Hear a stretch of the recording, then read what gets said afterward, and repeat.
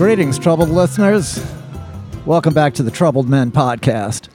I am Renee Coman, sitting once again in Snake and Jake's Christmas Club Lounge, the heart of the Clempire, with my co-host, the original troubled man for troubled times, and future mayor of New Orleans, Am I connected? Mr. Manny Chevrolet.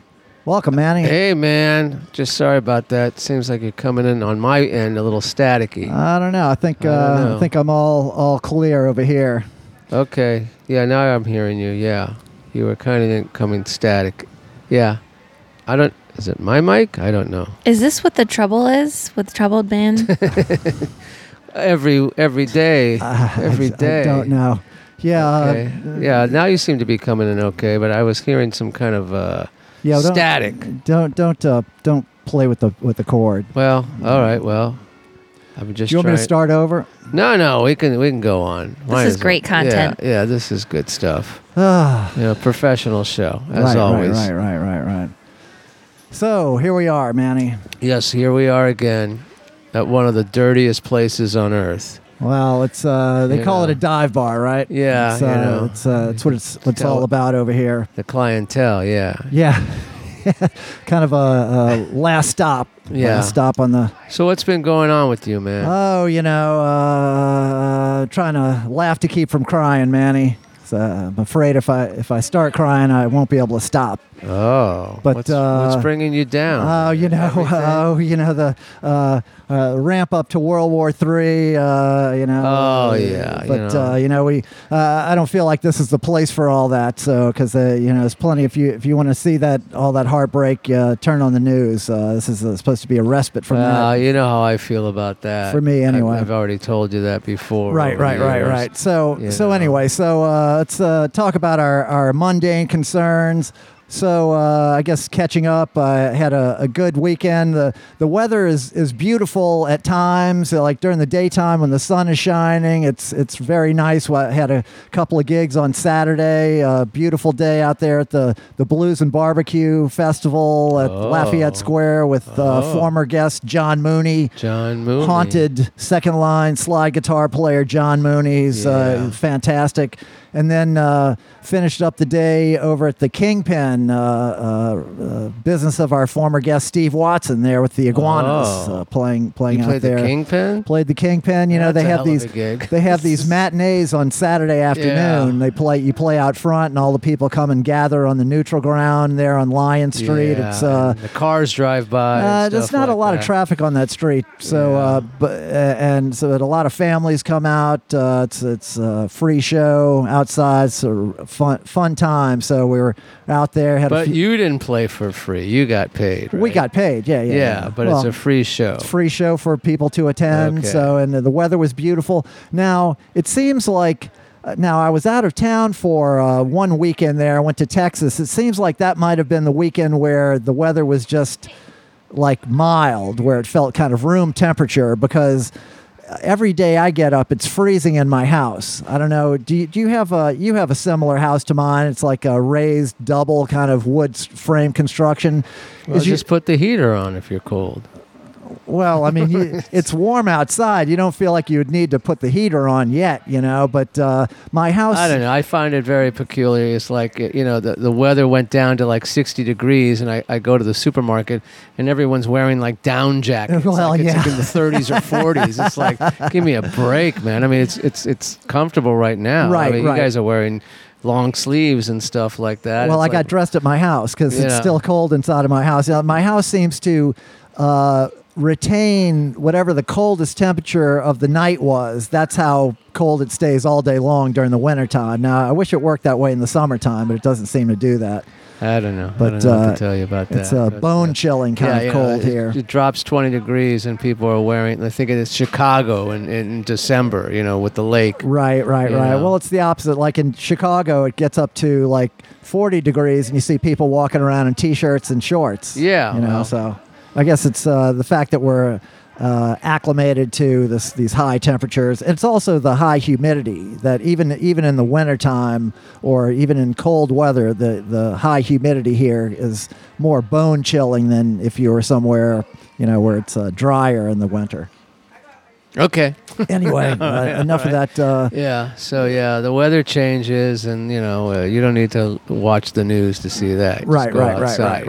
Of course. Now, you must have seen this in the news yesterday. What's that? Our DA, Jason Williams, and his 78-year-old mother were carjacked right out on the street. I'm not laughing. It's terrible. Anybody's a victim of crime, but man, oh man, shit is getting rough when the DA is getting. Well, he gets what he deserves, man. He wants to be light on crime. He wants to rehabilitate these people, these young offenders and all that. And I'm sure these offenders were very young people too. I think they caught the guy, one of the guys who's 18 years old. So you get what you preach, Jason. In fact, I saw him on campus last week. Oh, yeah? Yeah, he was on the campus where I work at, and he walked by me and he said hello, and I ignored him. Well, I think Jason's a good guy. I think he was in a little bit over his head, and I think he's getting the picture. Slowly but surely, he's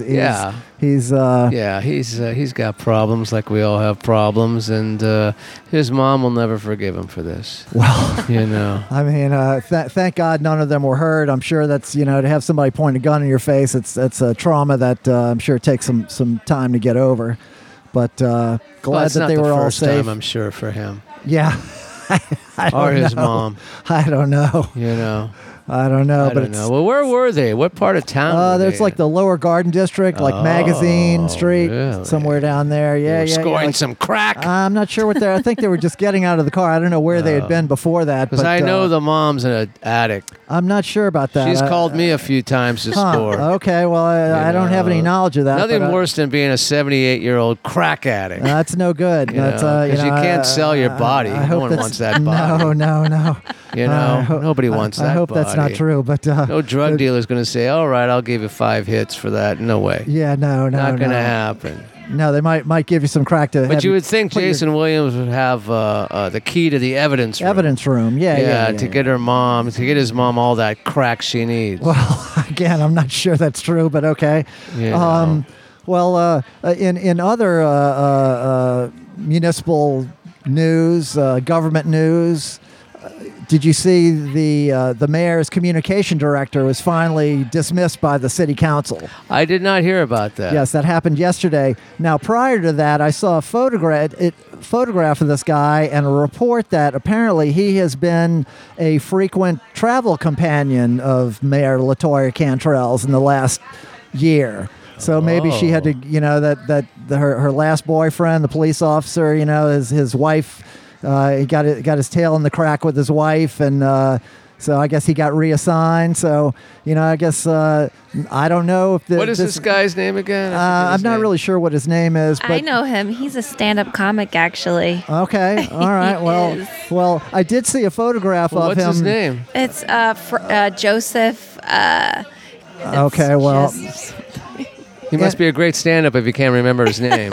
Anyway, he was a communications director. I saw a photograph of him from Orléans, France, where he'd traveled with the mayor, and he was dressed in like kind of French attire, French style. He had like a horizontal red and white striped shirt and a red neckerchief, and he was quite a good-looking guy. I'm thinking, all right, okay, well. I guess so. You were attracted to him. I was not attracted to him, but he was upset that he got fired. Gregory Joseph. No. Gregory Joseph's his name. I think that it was right to fire him because certainly. Now, did the mayor concede his firing? No. She's of course this is all a personal attack if you ask her, right. and he's.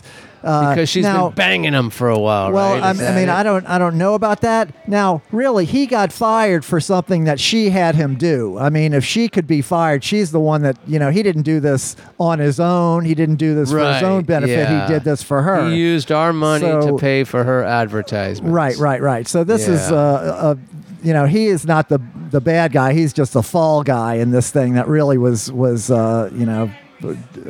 went back to remember LaToya that show, Cantrell. The Fall Guy with Lee Majors? I do. Yeah, he played a stuntman. He played a stuntman. That was a good show. Now, was that kind of based on? There's a Peter O'Toole movie, right? Is that who's in it? Called The Stuntman or something? I think it's loosely based on that. Oh, okay. Yeah, I don't know. TV rips off everything. Right. The movies rip off everything. Broadway rips off everything. It's hard for people to come up with new ideas. Yeah, it's man. very hard to come up with ideas anymore. The news is ripping off movies. Yeah. The news is ripping off movies. You got that right. Yeah. Even the news can't come up with anything new. Yeah. Oh, brother. Well, speaking of news, go ahead. Yeah. You know, it keeps getting better and better with Will Smith and his wife. Oh, yeah, I saw that. Yeah. You know, he like a year ago or so around this time, he slapped Chris Rock in the face during the Oscars. And then he won. And he gave his best performance was his Oscar speech ever. That was his best performance. But then I saw recently an interview with Jada Pinkett Smith, and she revealed that she doesn't even know who Will Smith is. She's like, I don't know who this person is, but yet I'm banging my son's best friend. Yeah, she met him in line for carpool, actually. There you go. Classic. Exactly. Yeah. But yeah, so that's crazy going nuts. You know, those two people should just call it quits. I think they're just trying to stay relevant. Probably. I don't know. Yeah, she's got something coming out, a book or something. I don't know what it is. She's playing the something. new Rapunzel. Oh, actually. Okay. Really? All right. Well, apparently this all started between her and Will Smith when 5-6 years ago he told her, maybe you should think about, you know, part 2 of that film, you know, that Chris Rock made fun of her. Okay. G.I. Jane. You know, he said, and apparently she doesn't remember any of that stuff. Huh, okay. Anyway. So kind of hit a nerve there. Did you know their daughter is Jimi Hendrix reincarnate? Well, no, it didn't. She identifies. Oh, really? Jimmy. Yes. Really? That's how she identifies? Yep. I want to take what these guys are taking. Yeah. This family's fucked up, man. Jesus. You thought your family's fucked up. Yeah. I guess the grass is always greener, huh? Yeah, I think Chris Rock said the best thing, and when he finally responded to the whole slap in the face, he said, I love Will Smith. And I love that movie, Emancipation, because I love the scenes where you're just getting the shit beat out of him. Yeah, I saw him say that. You know? So, anyway, yeah, I gave them a few minutes, and that's about it. Right. But, you know, we just had an election over the weekend. Oh, man. And it was the worst voter turnout in like 15 years from the state of Louisiana. 23% turnout, something like that? Yeah. I don't know why they're holding the voting during Libra season. How do you expect anyone to make a decision? During Libra? Oh, okay, I get it. Come on. It's got to be sometime. Come I don't on. know. Well, we were hoping. Do it in the time of Scorpio. Okay. Get those stingers out. You got one of these people on the show tonight, huh? One of those people I'm believe a blonde in this woman. shit. What do you expect? Are you really blonde? Yeah. Okay. All right.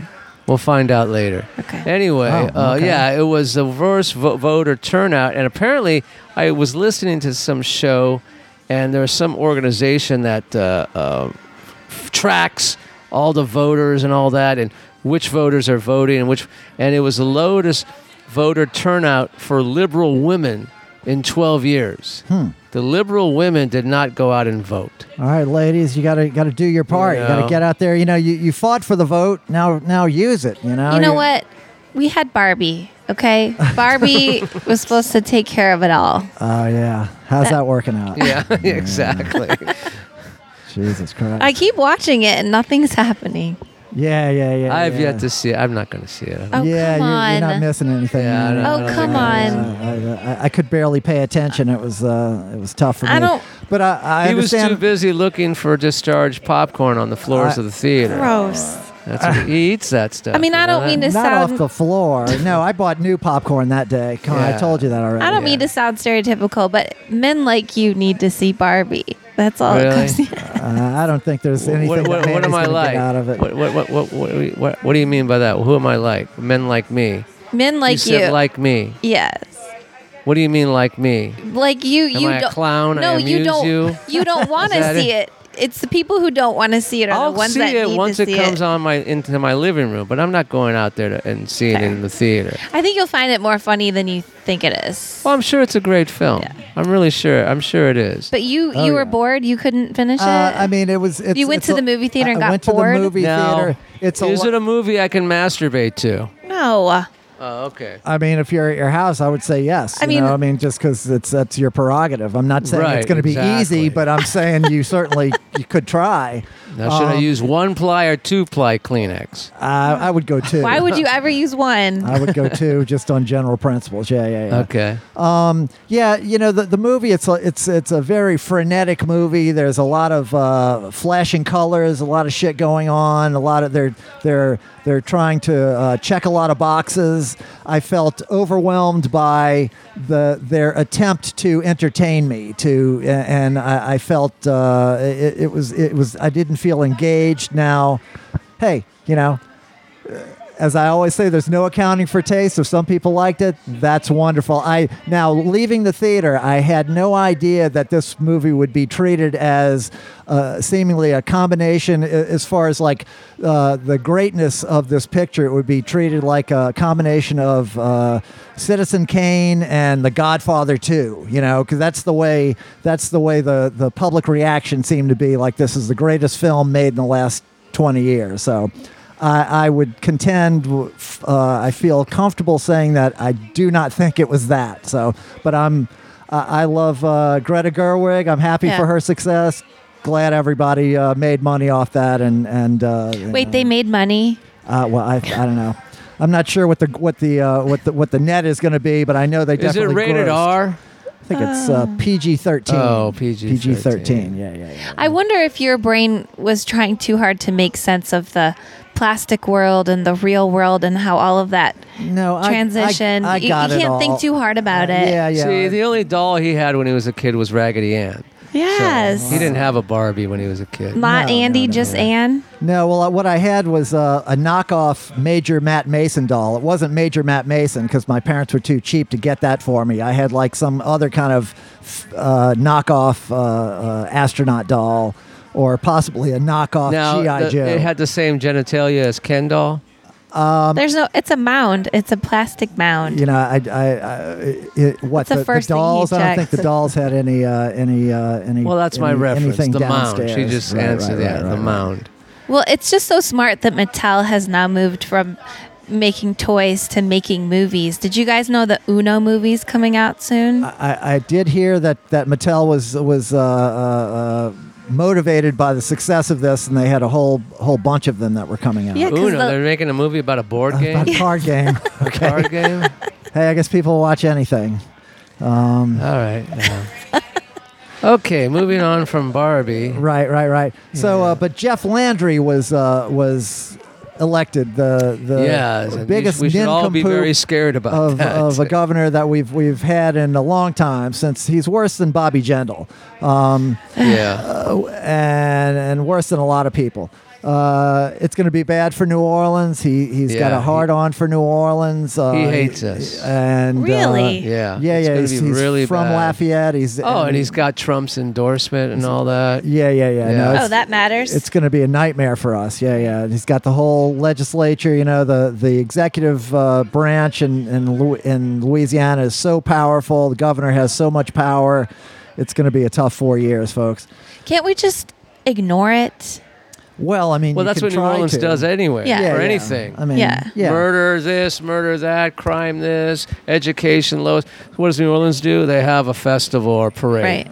Right. So they ignore. They're used to ignoring everything. New Orleans. But that's the stupidity that lies in this city. Sure.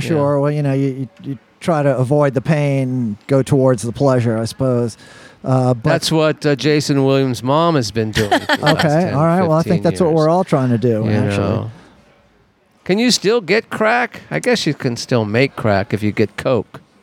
right? Yeah, I mean, if you get Coke, you can make crack. Chemistry is still the same. The Coke is so bad in New Orleans now, you have to turn it into crack. Really? It's Coke Zero if it's regular Coke. You have to. Okay. You got to crack it. Well, okay. That's what I've heard. That's what you've heard? Coke. Yeah, that's what I've heard. Okay. You've heard things. From my sponsor. From your sponsor. Right. Well, that is the best place to get information on drugs. Well, that's the best place to score at those meetings. Yeah. Well, just ask Carlo Nuccio. Sure, we'll ask anybody, man. Yeah. Well, we had some sad news, some losses this week, Manny. Celebrity losses. I saw you were posting Suzanne Summers and Piper Laurie were both your friends. Sad to lose them. Wait, really? Yeah. Real life. Piper Laurie died, and Suzanne Summers died. Who's Piper Laurie? Piper Laurie. Do you remember Did you ever see the original Carrie movie? She was the mom in Carrie. I'm supposed to play her in a Halloween show next weekend. Okay, well. She died? Talk about typecasting. Yeah. Dang. Yeah, Piper Laurie had a long career, man. Oh, yeah. She had a great She was career. the scariest movie villain, I remember. That's why I chose to play her in this show next week. They're all going to laugh at you. Yes. They're all going to laugh at you. Oh, man. Sit down here and pray. Had many, pray. But she was a friend of yours. First comes the blood, then come the boys. First come the blood, then come the boys. It had many memorable That was roles. actually Stephen King's favorite movie adaptation. Was Brian De Palma's Carrie. He didn't like a lot of the other films that were made from his book, like The Shining. And he didn't like The Shining? No, he didn't like The Shining. Really? Wow. No, he didn't like Kubrick's The Shining version of really? rendition I'm so of his surprised. book. Yeah. I think it's great, personally. Yeah, I like The Shining. But yeah, Carrie was the best. Okay. And you always know if a horror film's really good. And Stephen King said this. I'm quoting Stephen King. Because when he went and saw the premiere or some test screenings of Carrie, when it came out, he went to the black theaters. Mm-hmm. And the black people were screaming out of their minds. Yeah. And he said, yeah, this is a good version. Don't go in there. Don't go in there. They got it right. right. De Palma got it right. Nice. Anyway, it's also another anniversary. Do you know today is the 10th anniversary of Others Day? Oh, okay. Remember Others Day? I do. No. Yeah, Others Day is a holiday that my brother-in-law invented. It's for everyone else. Because we have Mother's you Day, got fathers, you Day. got grandparents, you got, all the. This is for the other people. Okay, your brother-in-law invented this, and now it's a national holiday? Well, no, it never really made a national holiday. But we have celebrated it. We have celebrated it. Are you an other? We're all others. In many we're ways. all others. Everybody's other to somebody. Right. Yeah, exactly. Yeah. So okay. And remember, we had that first at the truck farm. Yeah. We had that celebration for Others Day. Well, I just want to say it's the 10th anniversary of Others Day. So let's raise your glass and to all the others. All the others out there. All right, cheers. Mm-hmm. And other sad news, we lost a recent guest of the Troubled Men podcast, Nikki Sanzenbach, who we had just a few months ago. He's an old friend of Dave Clements. Oh, I don't know. I don't remember him. Yeah, he was here. He was sick when he was here, and didn't. Why do you get sick people? Well, on the show? I didn't. Uganda Roberts was on the show, and the next day he died. It wasn't the next day. It was the next week. Yeah. But So I hope you're not feeling okay. Are you feeling all right? Look, it's we got to get you before you're gone, or else it's too late. It's so. It's anyway. Yeah, he seemed like a good guy. He was a real good guy, and man, meant a lot to me. And sorry, Nikki Sanzenbach. What kind of name is that? What Sanzenbach? Is that? I'm not sure what kind of name German. that is. Is that German? You think? Gotta be. Could be. Say it with a German accent. That's how you know. I don't do German accents. He looked very French. I know his mother was 100% French, but okay. But anyway, so shout out to Nikki Sanzenbach. Never be another one. Anything else going on, Manny? I think you have a birthday coming up, huh? Did we just pass it? No, it's coming up this weekend. All right. Yeah. All right. Well, happy birthday. You're going to be as old as I am, catching up to me. Yeah. How old is that? 60 years old. I'll be 60. 60? Yeah, I'll be 60 years old this weekend. And is that your natural hair color? Gray and brown, yeah. Yes. Yeah, that's my natural hair color. Impressive. Yeah. Well, you have anything else? Because maybe we should get to our guest. Well, I have a few things, but let's just get to our guest. Okay, good deal. All right, well, our guest, she's a terrific comic, improviser, writer, director, producer, improv instructor, podcaster, former Circle Bar bartender. She works all around town, is a featured performer at the Comedy House of New Orleans on Fulton Street there in the Warehouse District, and many other venues around town. We'll get into all that, but without further ado, the great Miss J.Q. Palms. Welcome, J.Q. Thank you. This is so great, guys. Oh. Man, Troubled Man podcast. Troubled Men. Troubled Men. 'Cause it's two of And us. Troubled women. Men and women. Yeah. What does JQ stand for?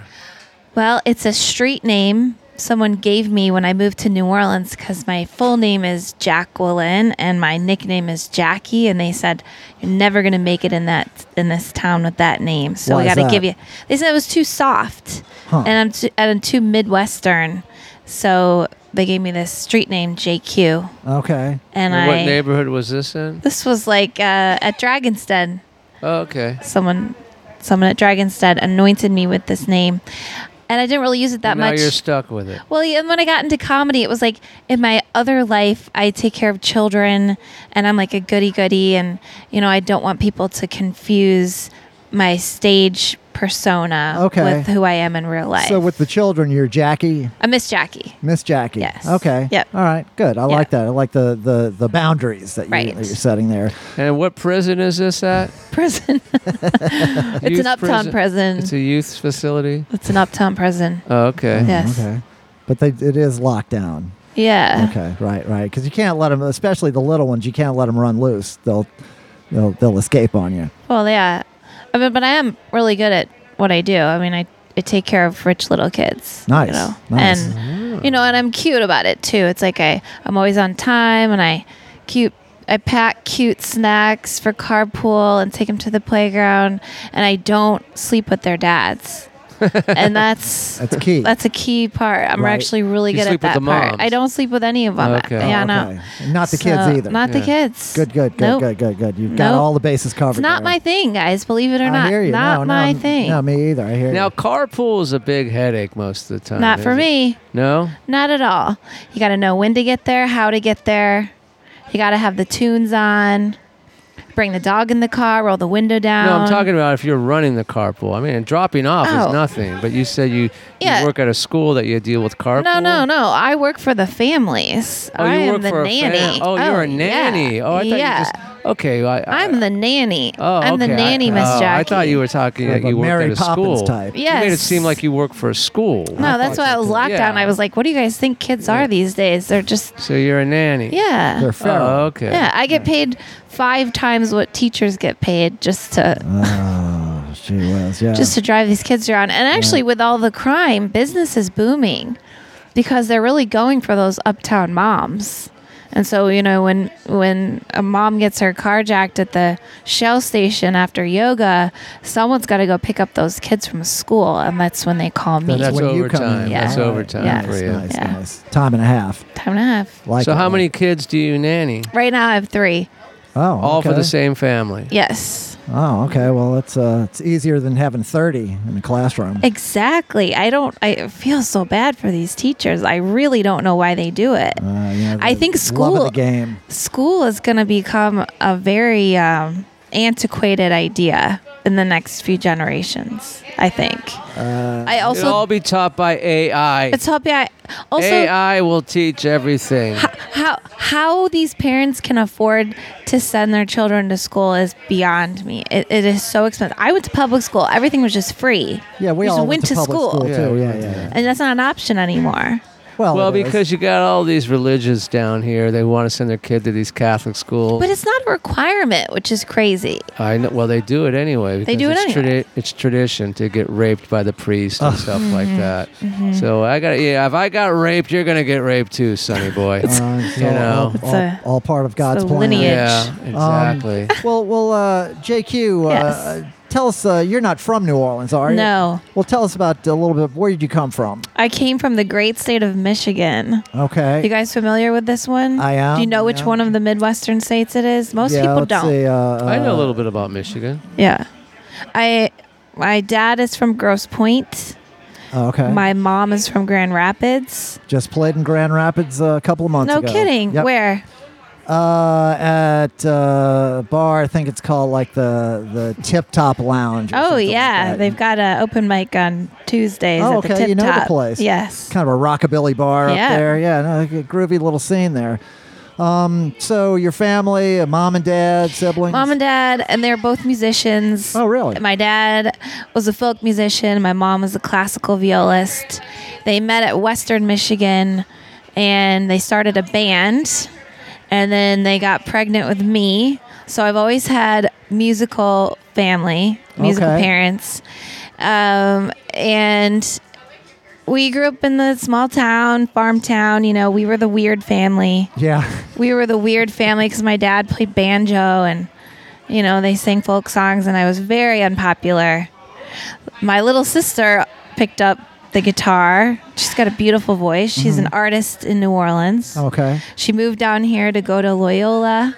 She was in the freshman class of Katrina. She moved down here on a Tuesday, evacuated on a Saturday. Uh-huh. She moved to Lafayette, moved in with a band called the Pine Leaf Boys, 2 doors down from the Blue Moon Saloon. Oh, yeah. No, that place well. She- Just played there recently. Yes, and she had the time of her life. And my dad's playing string band music up in Michigan, and then he's coming down here and he's hearing all this Cajun Zydeco, and he fell in love with it. So he picked up the accordion. My mom was thrilled about that, and started forming bands down here and bringing musicians up to Michigan. So we really had this like direct connection between Cajun Louisiana and the middle of Michigan, nowhere. And that was before you came down? And that was before I came down. Oh. Meanwhile, I was living in San Francisco, living my best life, just partying and seeing music all the time and thinking I was having the best time. And then my sister comes out to hang out, and there's all these New Orleans bands that we're going to see. And it's Rebirth, and it's Dumpster Funk, and it's Galactic, and these are my favorite bands. And she's like, I know these guys. I teach this guy's daughter piano lessons, and I interned for this band. And, you know, it was all of a sudden it hit me that in New Orleans, you can live around this music. It can Right. be your life. It can be your community, your people. Right. So I left San Francisco, came to New Orleans, walked into this circle bar where she was playing on a Monday, met Dave Clemens, and he said, well, we love your sister, so you must be cool too. How would you like to be a bartender? Nice. Do you have any experience? Would you like work for me? I said, no, I have no experience, but I love to drink. He said, you're perfect. So he hired me on the spot. When was this? This was 2014. 2014, okay. So I used to live above the Circle Bar. Yeah, and I met you back then, but you Oh, weren't yeah. living up there at the time. I remember, I remember meeting you and hearing about your campaign for mayor, and you told me your catchphrase at least a dozen times, and everyone raved about you. Will Smith raved about you, Chris and Rick Slave that lived upstairs, and everyone knew he you. was my neighbor. Rick was my neighbor Yeah. for a while. But I can't remember what that catchphrase was. Troubled man for troubled times. That was it? That's it. Well, that really brings this full circle. Yes, Full yes. circle from the Circle Bar. Right. So you spent some time there at the old Circle Bar as a bartender. It's kind of a rite of passage for many New Orleans performers. Monday night shift from 3 p.m. till 5 in the morning. Nice. And I drank the whole shift and never dropped, and I could still do math at the end of the night. And I was like, this is where I belong. Yes. This is my place. Yes. No wonder that place went out of business. I know. I know. Well, so your family, you know, it sounds like you had a happy family life, but it seems like most comedians have a troubled family life. It's kind of a cliche, but I mean, kind of a cliche that because it's true usually. Well, sure. I think here's the thing. Coming from a happy musical family was so wonderful for them. But I was the one kid who didn't play music. Ah, okay. And for years, anytime we'd go anywhere, it's like, they're all in the show. It's a family affair. And everyone would excitedly, come up. They couldn't wait to meet me.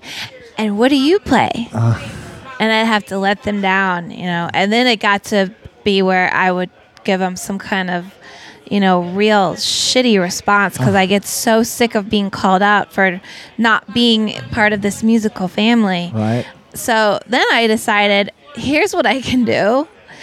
I can't be a musician, but I can sleep with musicians. Let me just do that. Yeah, okay. Baby. And then I just became a real star fucker for years, which, I'm not proud of. It's not a... But you're not ashamed of either. I'm not ashamed. I mean, I had a great time. David Lee Roth. No one famous. Only one semi-famous, but no one you'd be impressed with. That's the sad part. I should have really gone for it, but I think I was too reasonable. You're no Pamela in my selection. DeBars is what you're saying. No. So you go to college somewhere during all this time? Sure, yeah. I graduated from Eastern Michigan. And I had a psychology degree. I was a very smart kid, and I intended to go to Berkeley, but then I got to California and I just started having way too much fun. So, I was a very bright, gifted, overachieving child, and then really I just started realizing how much fun life is when you're just going to see music all the time and you've got the Irish genes and you can outdrink everybody. And I was never one of those people that was a liability. So I had a ton of fun. And even in this bar, never had any problems, never have any memories. But I mean, I ruled this bar. No memories, bad or good. Bad or good. Right. Okay, clean slate. Clean slate. Right. I never hurt anybody. Put it that way. Well, that's good. Yeah. Not that you remember anyway. Not that I remember. Right. As far as I don't remember, I didn't hurt anybody. All that counts. You think maybe that having the family that we're all performers kind of gave you an idea of what performance was about? You feel like that gave you a leg up when you actually started doing comedy, that you were familiar with the business of show? Sure, yeah.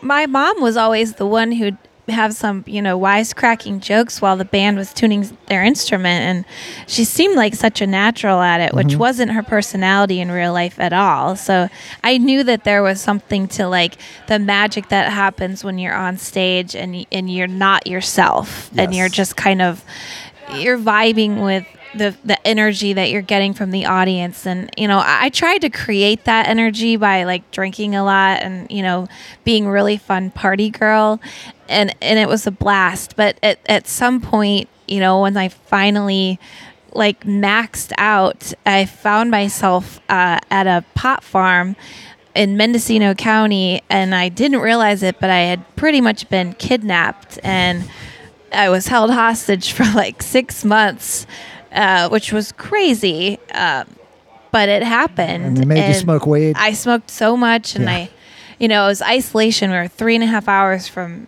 people and no phones, and I mean, it was really off the grid. If you want to see what it was like, there's a Netflix series called Murder Mountain, which turns out is where I was. Oh, okay. and I watched that, and the whole time I'm like, am I on this show? Yeah, you kept waiting to see yourself. About parents whose kids go to Mendocino County to trim and they never hear from them again. But I did survive. When I got back to New Orleans. So wait. They kidnapped you for like 6 months and they said, okay, you're done. I know. I escaped. I finally You escaped or they let you go? I tried to escape once, and then the car ran off the road and I had to come back because I didn't know where I was. This was the crazy thing. When you get up there, they blindfold you and then take you the rest of the way. So it's not even like roads. I mean, you're just right. It's so you really outlaw don't know land. where you are. You really don't know where you are. What year is this? This was 2017. Oh, God, that's just a few years No, I know. ago. And this That's when we started this podcast. No, I know. I was at Miss Mays. It was Mardi Gras. It was 5 a.m. and then you end up in Mendocino the next day? It was about a month later. I met a really handsome guy who promised me, His name was Jim Jones? He looked a lot like him, Really? actually. Okay. He was a New Orleans boy I guess I could tell you his name was Rex. He was named after the parade. I mean, he was so New Orleans, and he had this big pot farm, and it was like, this is the best of both worlds for me. Yes, I want to spend the summer on a pot farm. I was imagining it was like a Disney movie where I'd be like opening the window and like cartoon birds would come and fly, and I'd just be like doing yoga. And I was like, no, it was hard labor for 14 hours a day for 6 months. Cow. And then you smoked a bunch of pot. Well, yeah, and I had smoked pot for a long time, so I was really... What kind of food are they serving there? Because you smoke pot, you got munchies. No, you're eating beans out of a can. I mean, you were living on propane. Like, there's no lights. This water comes from a spring. The bears were everywhere. I mean, it was like, you shouldn't even go outside, and then you knew that there was going to be a bear following you around. I ate my lunch one day. Oh, jeez.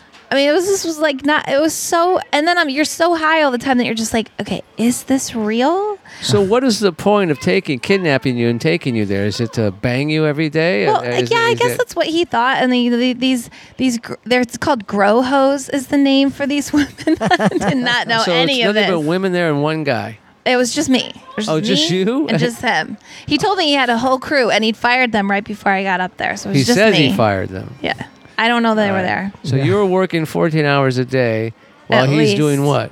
Oh, he would be out riding the four-wheeler, or, he'd be making, something. Who knows? It was 40 acres. I mean, it was just like, I'm tending to, like, it was a mule.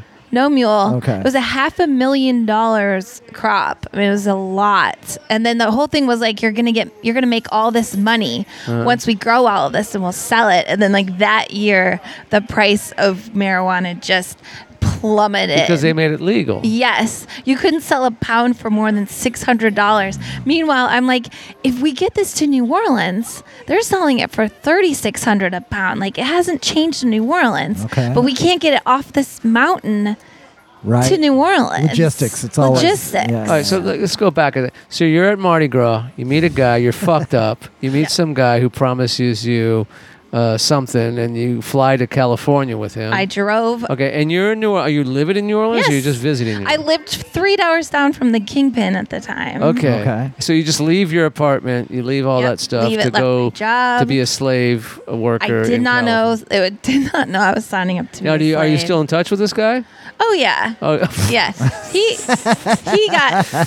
somehow made a bunch of money, and I came back with nothing. And he started a deep sea fishing company in the Bahamas or something. Well, that's how pimps work. The pimps work. They say, how much do the girls get? Nothing. Yeah. The girls get nothing. Like some percentage. No, 0%. I will say, I nothing bad happened to me. I wasn't abused. Okay. I wasn't hurt. There was nothing tragic in that regard. I just got used for my kindness and labor, and I came back with no money. Okay, but you have a good story. Great story. And then when I came back, when I had nothing, I was really sad. I was really depressed. I hadn't been around people in so long. I didn't even know who I was. I went to an improv show randomly, and I laughed for the first time. Really gutturally laughed. I mean, who knows what it was about, but it was just like, I don't know, something about what these people are doing is so funny to me. You sure you were at a club and not just in some bathroom by yourself looking in the mirror? Are you sure about this? No, Manny, okay. I'm not. Okay, but You're we're not going sure? with it. No, I'm sure. Okay. I'm sure. I know. I was on. So St. how Claude. did you make your way back to New Orleans? What kind of money did he give you money to? Or you just escaped and called great? I had friends that Were lived. you like Tina Turner and say, I need a room? I don't have any money, but I'm Tina Turner. Yeah, give me a room. I had friends that lived up in Humboldt County, towards Ferndale, and I was able to get. I was able to get there. And they helped me get a flight, and then I flew home to Michigan. To Guyana. To Michigan. He flew home to Guyana. Guyana. It does sound a little bit like Jonestown, except just for two. Jonestown for two, exactly. But, we have so much to get to. We're just about where you're about to start your stand-up career in the story, but it seems like a good time to take a break before we do that. Yeah, sure. So what we do is we take a break, and the nation knows what to do. We'll be right back. Just 3 chords, just 3 chords. All you need to know is just 3 chords, just 3 chords. It's all that it takes. Just 3 chords, hear the sound that it makes. Practice them over and over and over and over till you have a song. 'Cause it takes just 3 chords. Okay, you're actually pretty good at this, So when you're feeling broken-hearted and you don't know how it started, you really want to cry, but you don't know why. You call up your parents to help you answer these questions. They say, we're sorry, we're busy, but oh, did we mention we sent you something in the mail, and if you learn how to play it, you'll feel so much better. If you can learn 3 chords, so when you're feeling mad or sad and you've lost all that you've had, take that instrument right out of the bag. Look inside the case. This must be a mistake. I thought there'd be some cash or a check would be okay. No, it's just another thing I don't know how to play. Till I learned just 3 chords. So when you're feeling blue and you don't know what to do, grab that instrument that your dad sent to you. Pull up a chord chart on your iPhone and try to match your fingers to it. Practice it over and over. There's really nothing to it. 'Cause once you've got 3 chords, you're basically in a rock and roll band. 'Cause it takes just 3 chords. And we're back. Back with Mr. Manny Chevrolet. I am Renee Coman. Back with our guest, Ms. JQ Palms. Now, JQ, I know, I predicted that you would have listened to a few of the podcasts, but it turns out, no, I was wrong. But so I'll fill you in. We have had somewhat of a rough road. I don't listen to him either. Yeah. I never but listen because anyway, we have had a bit of a rough road in the sponsorship front. And so for the longest time, we have been strictly a listener-supported operation here, the Troubled Men podcast. And I want to, so we do have the Venmo and the PayPal links there in the show notes and the pinned Facebook page. And we have a shout out to a longtime listener, friend of the show and supporter, Rob Mailer. I want to give a shout out to Rob for buying tonight's cocktails. Friend of yours, right, Manny? Oh, no. So I'm thinking of someone else. Different Rob. I don't know. No, but I do know Rob Mailer. Yeah. He's a longtime supporter of the show. Good one, Renee. Right, Rob, we apologize. Right. But anyway, so, be like Rob. Support the show. If you're enjoying the show, listening to it. If you're not enjoying it, turn it off, for Christ's sake.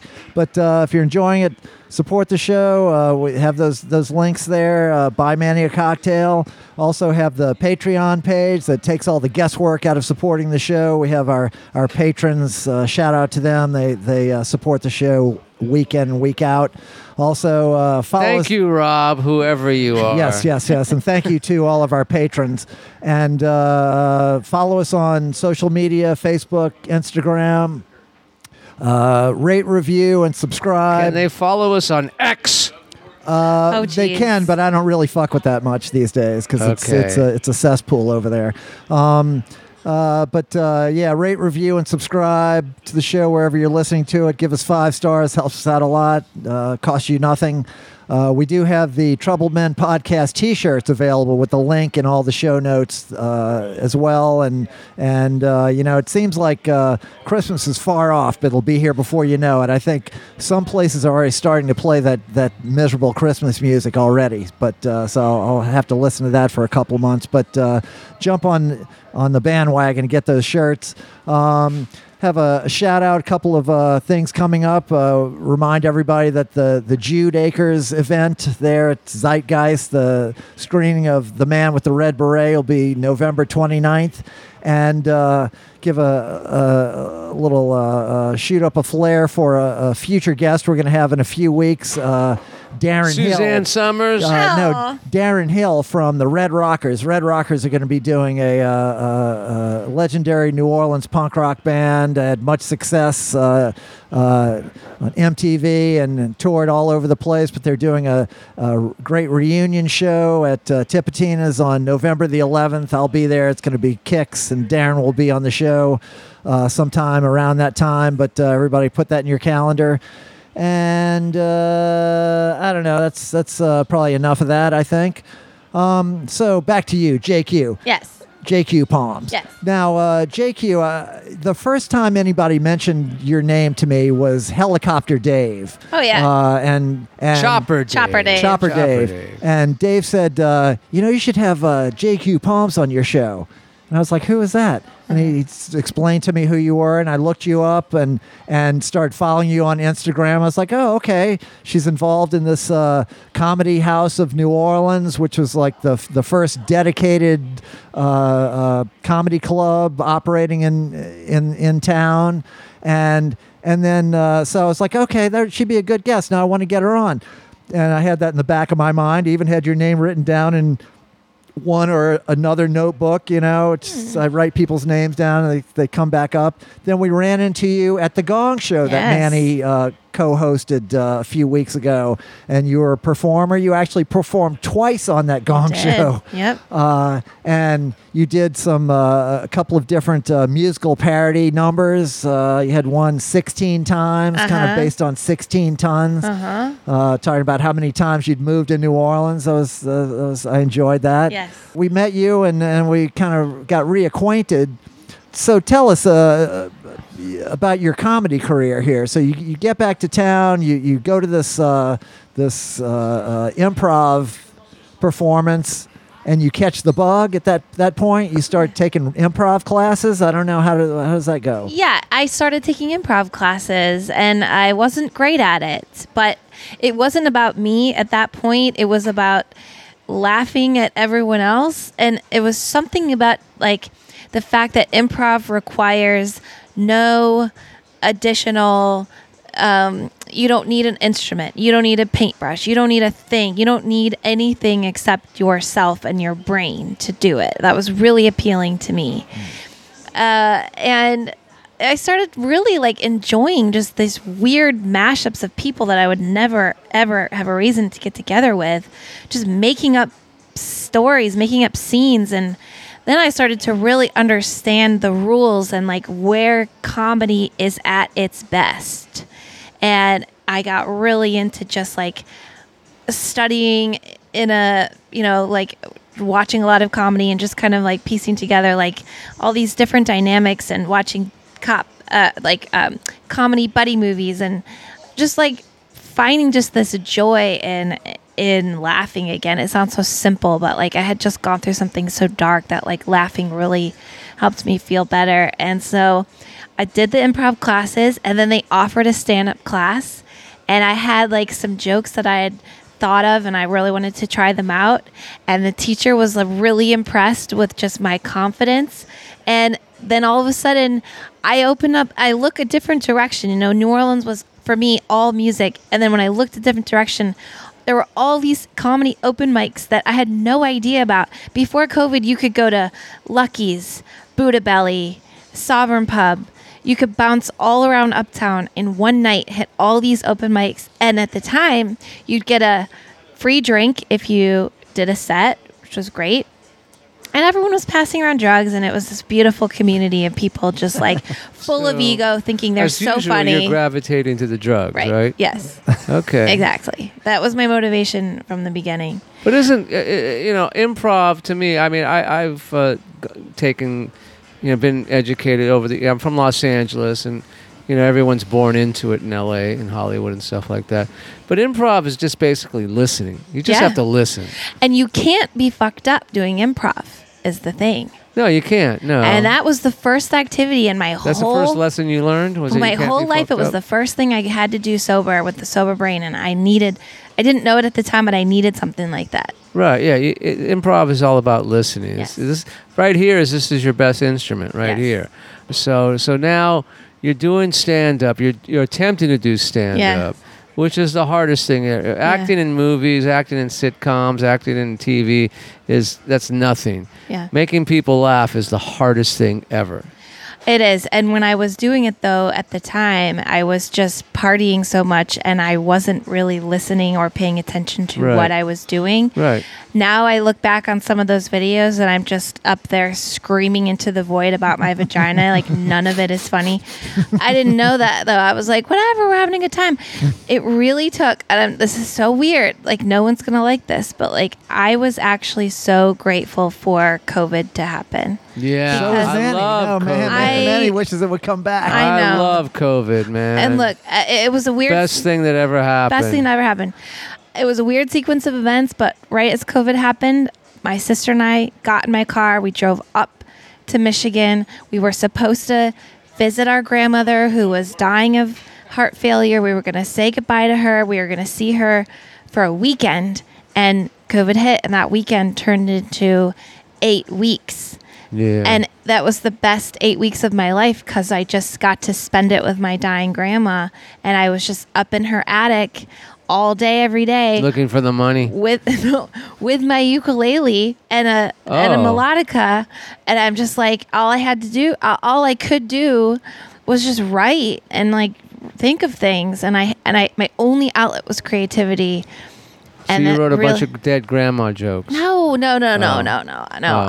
didn't. No, she was alive. We had a great time. It was grandma time, you know? Right. It was beautiful. If I had been in New Orleans, I don't know if I would have survived because everyone I knew that was in New Orleans was just doing like acid and sitting in their apartments and isolating and freaking out. Yes. Right. And I didn't do any of that. I was creative and I put myself out there. I did a video a day on Instagram of different characters. It was a creative explosion I'd ever had. Wow. And when I got back, so she passed and we were there. It was a beautiful moment. And then when I got back to New Orleans, all my favorite bars had closed. And I just realized like it was never going to be what it was before. And I accepted that. And I decided if I was really going to keep being creative, I had to make a life change. And I stopped drinking and I stopped doing drugs. And I've been almost 3 years sober. And ever since then, this like actual stage performance persona, writing songs, putting myself out there has been a cakewalk compared to living in New Orleans, trying to stay straight, try to still be yourself, be funny.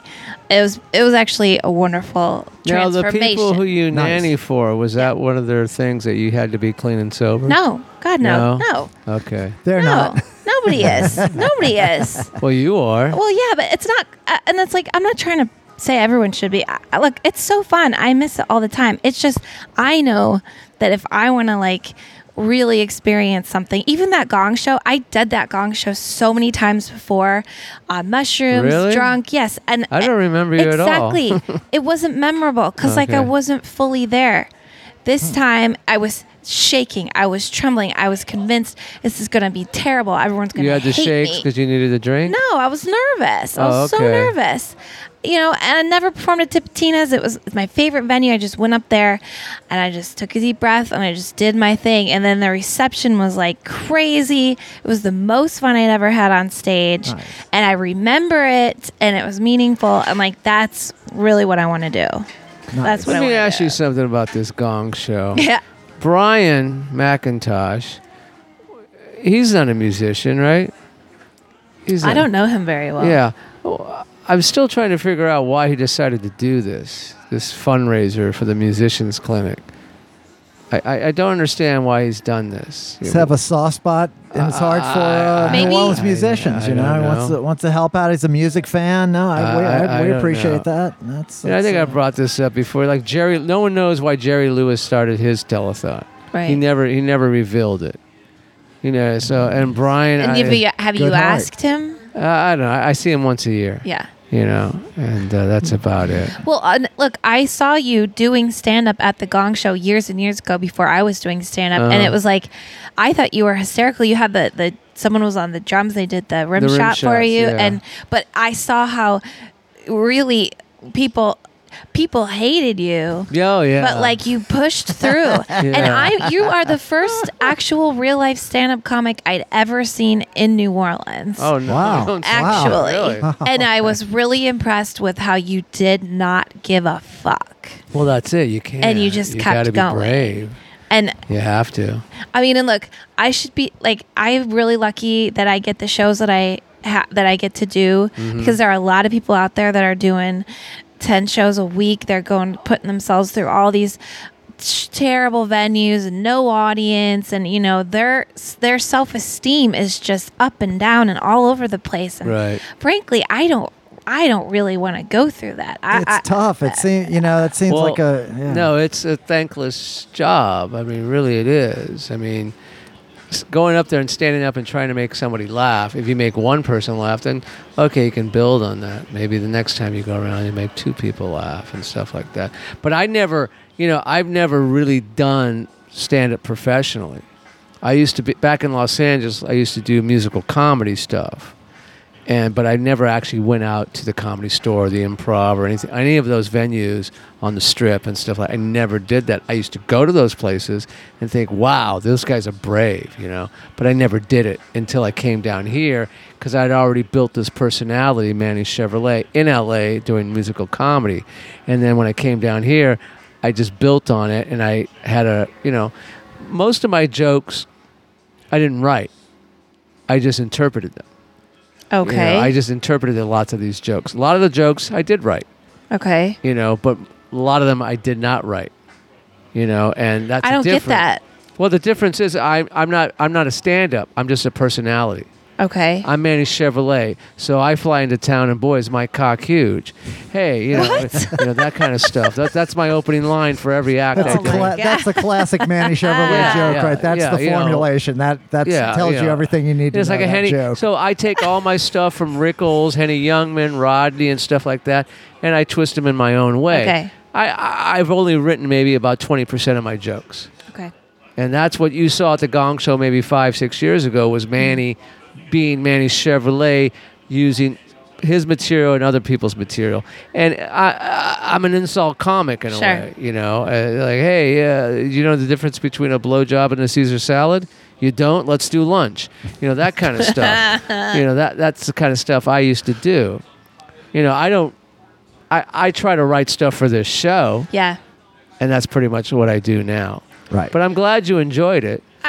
I did. And because it's you have to be brave. Yes. Well, and it was like, I would find myself like, at Snake and Jake's, at Miss May's, at the Saint, 5-6 in the morning. I'm the funniest person out on that picnic table, right?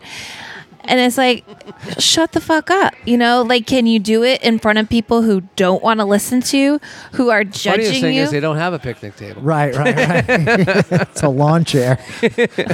Yeah, they didn't have a backyard when I was coming here. It's a bus stop. Right, exactly. You're at the Greyhound station. Yeah. But it was like, it was really taking like what you think, how you think you're funny, and having to really,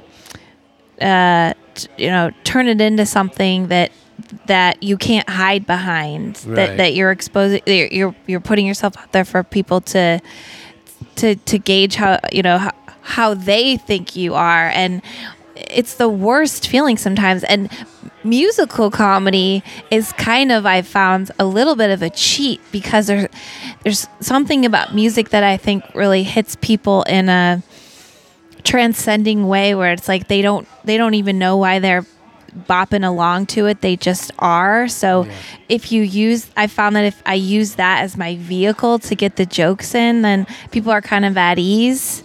The cadence kind of works for you. Sure, especially in New Orleans. Yes. And I'm just surprised. I mean, I was so shocked that like the judges, Sam Price and Big Sam and they're just like, musical comedy, and I'm like, how is this not already such a huge thing here? It's so smart, right? And so now, like, if anyone is listening that wants to collab, Like, I want to get some actually good New Orleans musicians to do musical comedy in a way where if you come to New Orleans and you go to see the comedy, the brand of New Orleans comedy is unique because it uses the musicians that are here. Like, why isn't like a great, like David Torkanowski playing piano during an improv show and providing that background music? And like, why don't we have full bands backing stand-up comics? Like, it's right there. It's just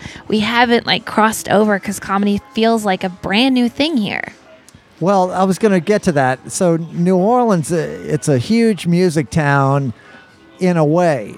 Certain kinds of music, New Orleans music, things that mesh with New Orleans music.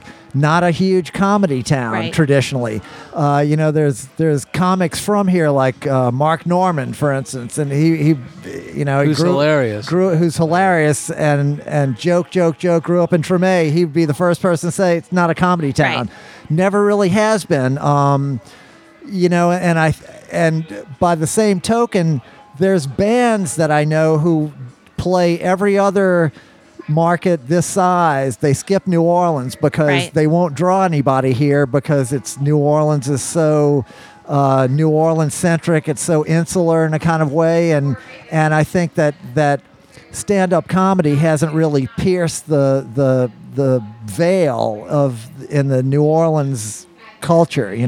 But now you have this New Orleans comedy house that came up during the end of COVID, and you're very involved in that, and I guess you guys are bringing traveling comics here. I mean, I know a lot of club comics that play other towns also don't play New Orleans now. Maybe it's it's still an ascending market or something. Yeah, I mean, the thing with the comedy house is that they were intending to open. They told us on March 8th, 2020 that they were opening. They were the same people who did the improv school. They were going to do a stand-up club. And then COVID hit, so everything was kind of put on pause.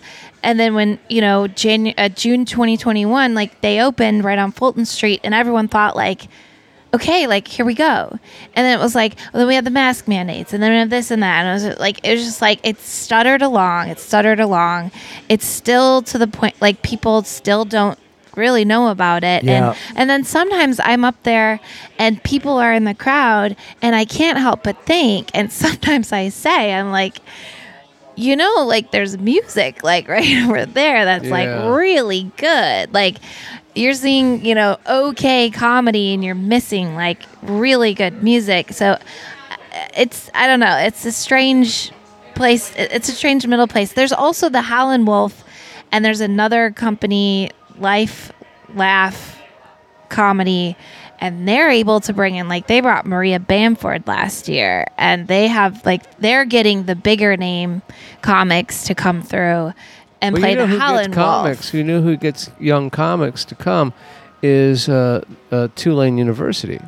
Okay. They're the ones who get these young comics, because I work at that campus, and at least once a month there's a touring comedian who is either well-known or not that well-known that play at McAllister. Really? Okay. Yeah. Oh, yeah. So I think the campus gets that. I mean, in fact, the last person who played was, what's that guy from SNL? Luke Null. Yeah. Yeah. I love him. I've done a couple shows with him. Yeah. Love him. He played at McAllister, and I think he sold out. I mean, it's all right. He's been paid. The kids just see the show for free. They just show their ID. They walk in. Well, and that's the thing about, it's like, how do you pay good comics when you're still building the scene and you're still trying to get people to want to see comedy? And it's like, I feel like we're still really, I think in some ways, though, New Orleans is kind of like a casino town when it comes to comedians, because you can get Seinfeld and Chappelle down here and they'll sell out the Sanger or Harrah's and stuff like that, but you can't get the young up-and-comers down here playing the local circuit. Yeah, the club comics. Yeah, you can't get them down here because they do the same thing. I think it's because New Orleans is considered, I guess, music and a casino town for some reason. I don't know. Just that people aren't going to show up for you. There's too many options, really, is the thing. It's a and there's the market. crack. The crack always comes down to it. And unfortunately, people are kind of scared about coming down to that area, the Fulton Alley, and it's not. I don't know. Yeah, it's a little bit off the beaten track for New Orleanians. Yeah, we need to get a hold of this. I don't know. But you do other shows like the Always or something? I love the Always. Okay, down on St. Claude. They have the St. Claude Corridor there. And I'm actually, for the first time, playing the Joy Theater. Oh, nice. The Joy Theater. So there's a week-long comedy festival called Hell Yes Fest. This is its 10th year. It'll be all over the city starting November 13th through the 20th. So the opening night is Joy Theater. It's a Monday. I've got the 10 of the best comics in the city. I'm the token white girl on the show. You got to have one in every show. It's good that it's you. So it's good that it's me. Who are the other comedians on that bill? Okay, T. Ray Bergeron. Okay. Very funny. Shep Kelly, very funny. Troy Duchesne, very funny. Ryan Rogers, very funny. Riga Ruby, she's amazing. And Ashley Zerner. And maybe a couple more. Okay. But it's at the Joy on that Monday. And then every night that week are shows. And then Saturday, I'm headlining the Saturday night 9 o'clock show. And it's going to be a musical variety show. I'm going to have my sister in it. I'm going to have, surprise guests. So that's a big week of comedy in New Orleans. So it's out-of-town comics coming in, plus local comics. And that's going to be a great week. And that starts November 13th. November 13th. At the Joy. And then the final gig you're saying is at the Saturn? It's at Comedy House New Orleans on the Saturday. Oh, Comedy House New Orleans. Saturday, yeah. Saturday, Okay. the 18th. Okay, let me ask you something really quickly because we're getting close to checking out. I don't want to finish, guys. No. This is so All right, nice. So I know. You love comedy. We've had some comedians. We've had some over the years on this show. Who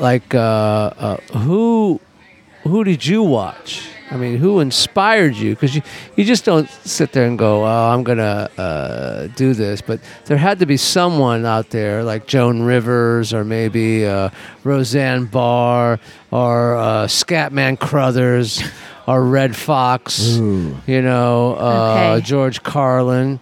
Did you listen? These are your favorites. No, they're not my favorites. He's asking you who your favorite, who these people would be for you. I think I was first struck by Gilda Radner. Yeah, okay, sure, Gilda. Everybody loves Gilda. I love Gilda. Yeah. It was really the SNL of Molly Shannon, of course, Kristen Wiig. Yes.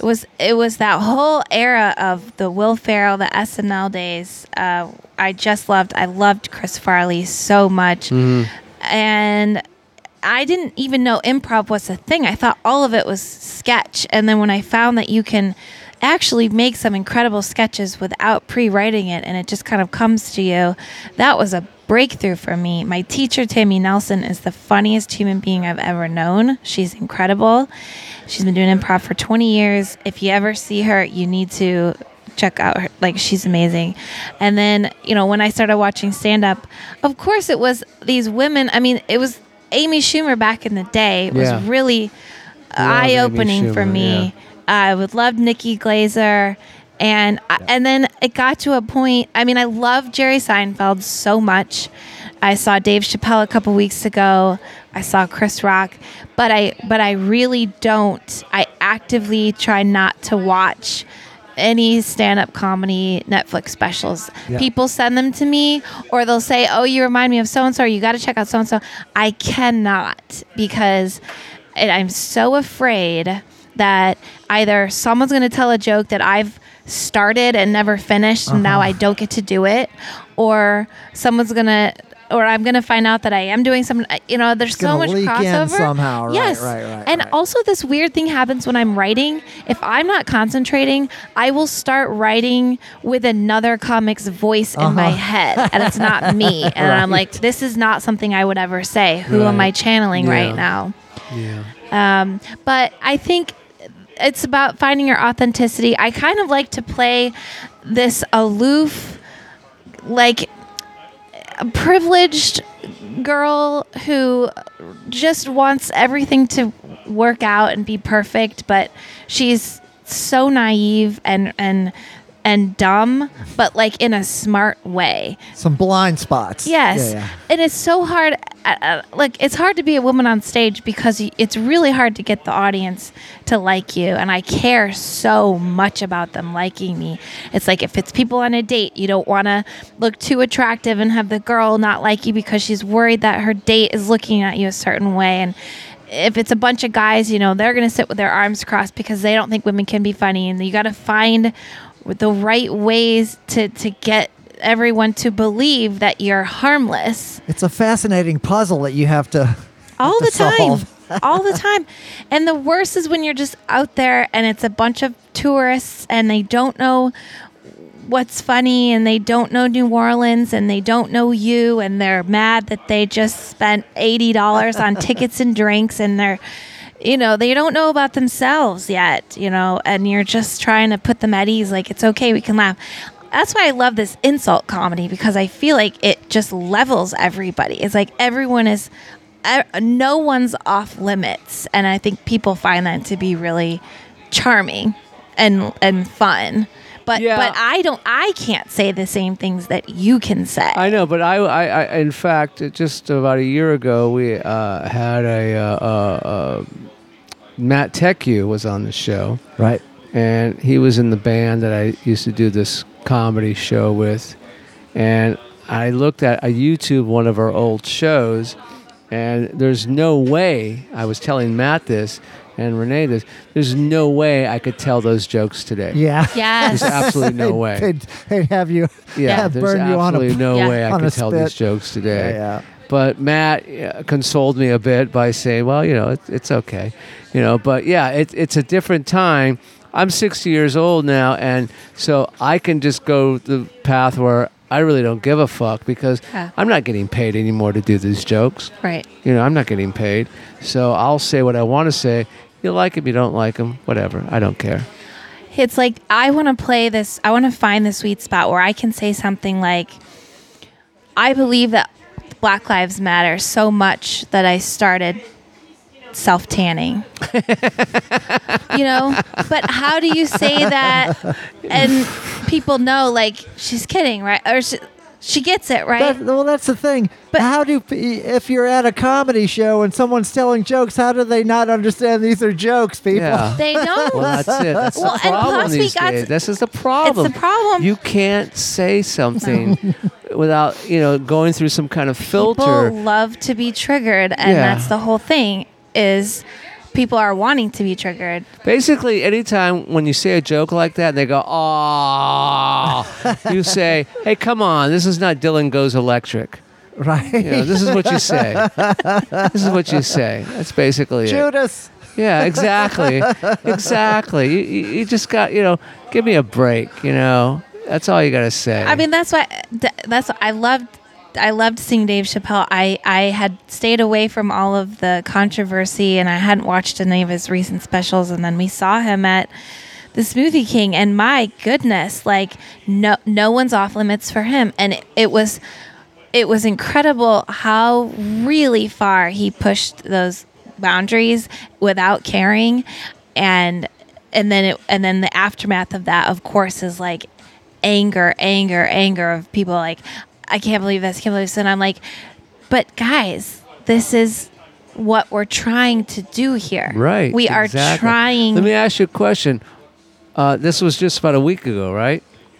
It was. So what was the audience? Was 50-50? Was it 80-20? 80-20 what? Men and women? Black, white? Black, white, men and women, Asian and crack addicts? Well, the tickets were very expensive. Well, I'm sure they were, yeah. Hard to say. A lot of comics that I know were there of all different race and age and whatever. Well, comics were there because they want to see him. But I'm just talking about the general public. It seemed to be an even mix, truly. Okay. It truly did. Nice. And he really was like, he's like, okay, I'm not going to go after the trans people. I'm going after handicapped people. And it was all handicapped jokes. And it was like, wow. I love it. You know, and He's I'm such like, a craftsman, man. He can take the most ridiculous, the most offensive premise and work his way back out. You know, yeah. And but it's like he's laughing at how stupid this whole idea of writing jokes, and he's got jokes about his wife who's Asian. And he's got a joke about how he's trying to go through her phone to see if she's cheating on him, but it's Face ID, so he has to make the slanted eyes, right? And you think that's like how you right? So then she goes into his phone and like presses her nose down and her lip up. And it's like, look, I'm like, my boyfriend's a comic. Like we have to be able to make fun of each other like this. And I really feel like that's the sweet spot for me, is like there's no lines in the sand. Just fucking go for it. Yeah. Just go for it. Well, particularly if it's coming from a place where, you know, you have a warm heart. You know, these are all jokes, people. You know, there's no hate for anybody here. And he had to say that so much.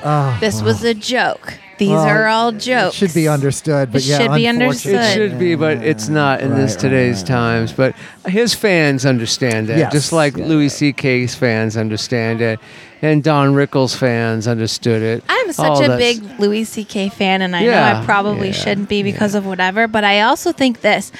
There was a time when I was starting stand-up, and I was finding myself in precarious situations that I normally wouldn't be in, because in the back of my mind, I'm thinking, this is going to make for good material. Yeah. So when I found that out about him and what he was doing, I mean, it's like, if you ever saw his show, Louis is like, he's so much like that character. Yeah. And the thought of him like jerking off into a plant, like, it didn't shock me at all. It's like, it's probably hilarious to him. Yeah. And it's like, what is real life? Like, where is it inappropriate if you're living a life where everything is funny?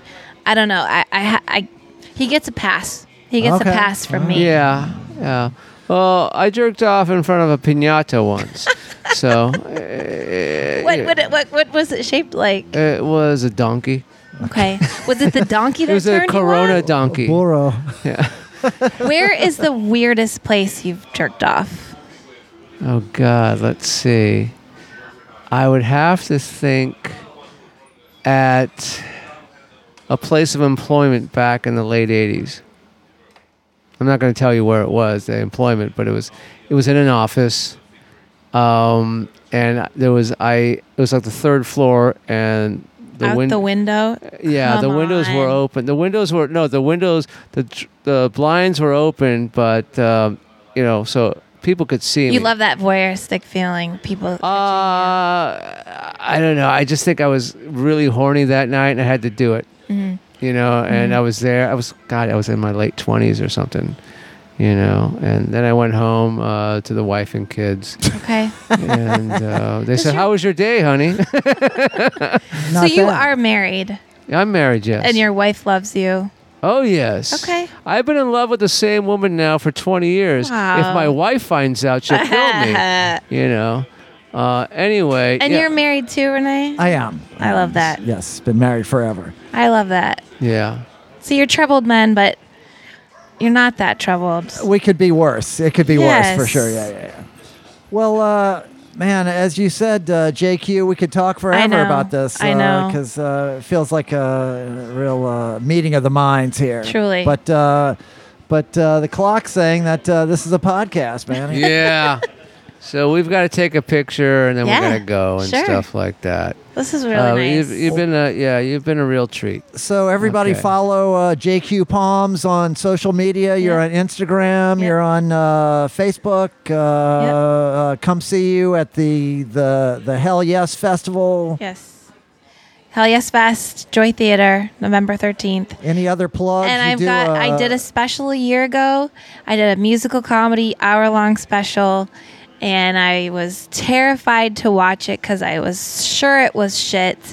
And then I finally watched it, and it's fucking great. So I'm going to finally publish that. Before we sign off, give me your best joke. Okay, this one's for you. I think I did this one at the Gong Show. All right, we'll do it. So I say, this is my opener because you did yours. Yeah. My name is JQ Palms. It's a nickname. I can't go by Jackie. Jackie Palms. You say that enough times, people think you're the hand job girl. And I'm not the hand job girl. I don't want to give you a hand job. And it's a shame because I'm actually really good at them. Oh. And that's because I do them with my mouth. So there you go. I wrote that one for my mom. Oh. Her favorite joke. I love it. So dumb. That's great. That's as dirty as mine get. The rest of my jokes are pretty clean in a way. Okay, so you're ready for the corporate world and the college circuit. All right, if anyone's listening that needs an MC for an event, someone to lighten the mood, please call me. I really would love to do that because, right now taking care of these kids is really nice. But you'll work for crack, right? I'll work for crack. Yeah, there you go. I'll work for crack and then I'll sell it to Jason Williams' mom. There you go. Okay, there you go. Bringing it all back around, people. All right. Well, thank you, JQ, so much. Thank you, guys. As always, on the Troubled Men podcast, we like to say trouble never ends. But the struggle continues. Good night. Continues. Good night. Good night. I feel like someone just took a deep sigh, like they're really nervous for me. I get it. I so get it. I'm nervous for me too. Flowers are nice and corns are sweet. Chocolates can be a tasty treat. Laundry, hey, I guess I'll try it soon as I get on that keto diet. There's one thing you can do for me. Best thing about it is that it's free. It would help my insecurities, and really shouldn't that be your priority? Oh baby, all I need is for you to delete all the boobies off your Instagram feed. I don't know how you could possibly wanna look at boobies that aren't attached to me. It's my birthday, so what do you say? Starting tomorrow, those accounts you'll unfollow. 'Cause she doesn't love you, no way to describe her. She doesn't love you, you're just a subscriber, yeah. Oh, yeah. Okay, so maybe you like to see the different kinds, boobs of every color, shape, and sizes. But with mine, there are no surprises. Nothing to figure, you know which one is bigger. Hers are perky, and I don't mean to pout. It's just that not every pair of nipples stick out. There was a contest for nips that are hidden. Well, baby, you know that these innies would win it. She looks cold, and she looks hungry. Her tits don't look like they could do your laundry. And I hate to tell ya, I don't mean to alarm ya, but in real life, girls don't go around always keeping both arms up. They really don't. They have to put them down at some point. It's not that I'm jealous or envy her breasts, because women are much more than the size of their chest. Just think it's weird that you get an erection every time we have a good Wi-Fi connection. So baby, what do you say? Can you clean up the boobies on your Instagram page? No, it probably sounds like I'm nagging. I just thought you preferred yours big and sagging. I'm the real deal, and these you can feel, and you can't get true love from a photo of perfect jugs. And I know I'm crazy and a little bit bonkers, but how could you want anything but these jonkers now? Oh yeah. Yeah, I'm calling them jonkers now. Oh yeah. 'cause they're two of a kind and you can have them all the time. Oh yeah, oh yeah. And I know you're embarrassed, so I'm sorry for this song, but could you put down your phone and enjoy these jonkers now?